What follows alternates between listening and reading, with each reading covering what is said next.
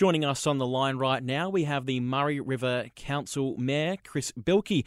How are you, Chris? Good to talk to you, George. How are you? I'm very well, thank you. Cheers heaps for your time. Now, Moama Lights, it has been receiving glowing reports. Everybody I've spoken to has loved it.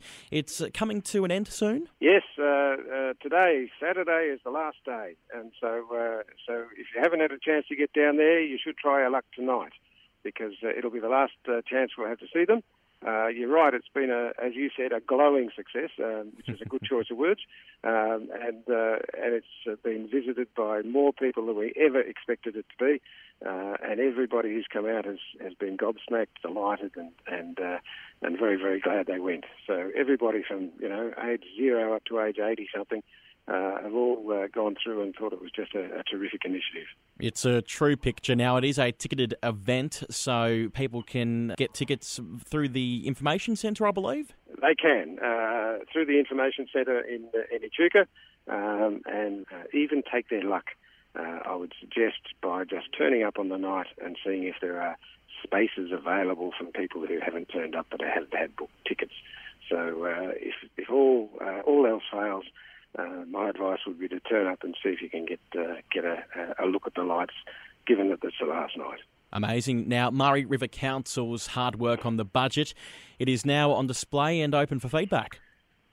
It is. It'll be on display, I think, until June 12. The budget's a pretty impressive document this time round. We're budgeting for a continued emphasis on our capital works programs, particularly roads and bridges.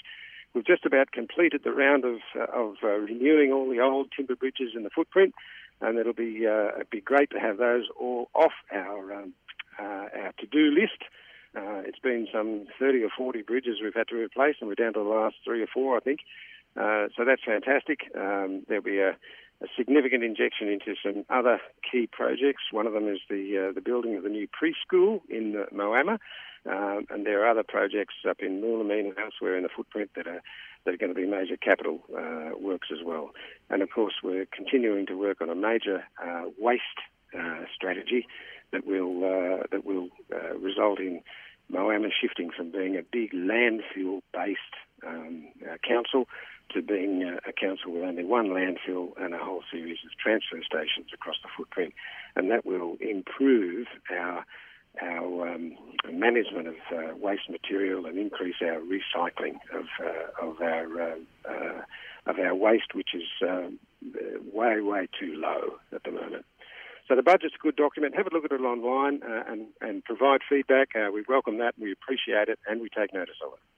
And those who are wanting to become councillors, I mean, for Murray River Council, what do you look for in somebody who's looking to go for that position? Look, we look for people who are passionate about community, people who want to affect the way in which our community develops. And our community is developing very, very quickly. You only have to look around Moama and places like Barham and even Moolameen and Tulibuck. Those kind of places are places where people are wanting to come to live. And so how we shape those communities as we continue to grow is going to depend upon the right people being in council. So we're looking for young people, particularly women, I'd have to say, and people who are prepared to give some time and energy and thought to the way in which those communities become better and stronger.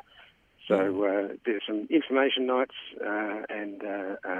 available to potential new candidates. There's one coming up on Saturday. I think it's 2:00 in the council rooms at Moama.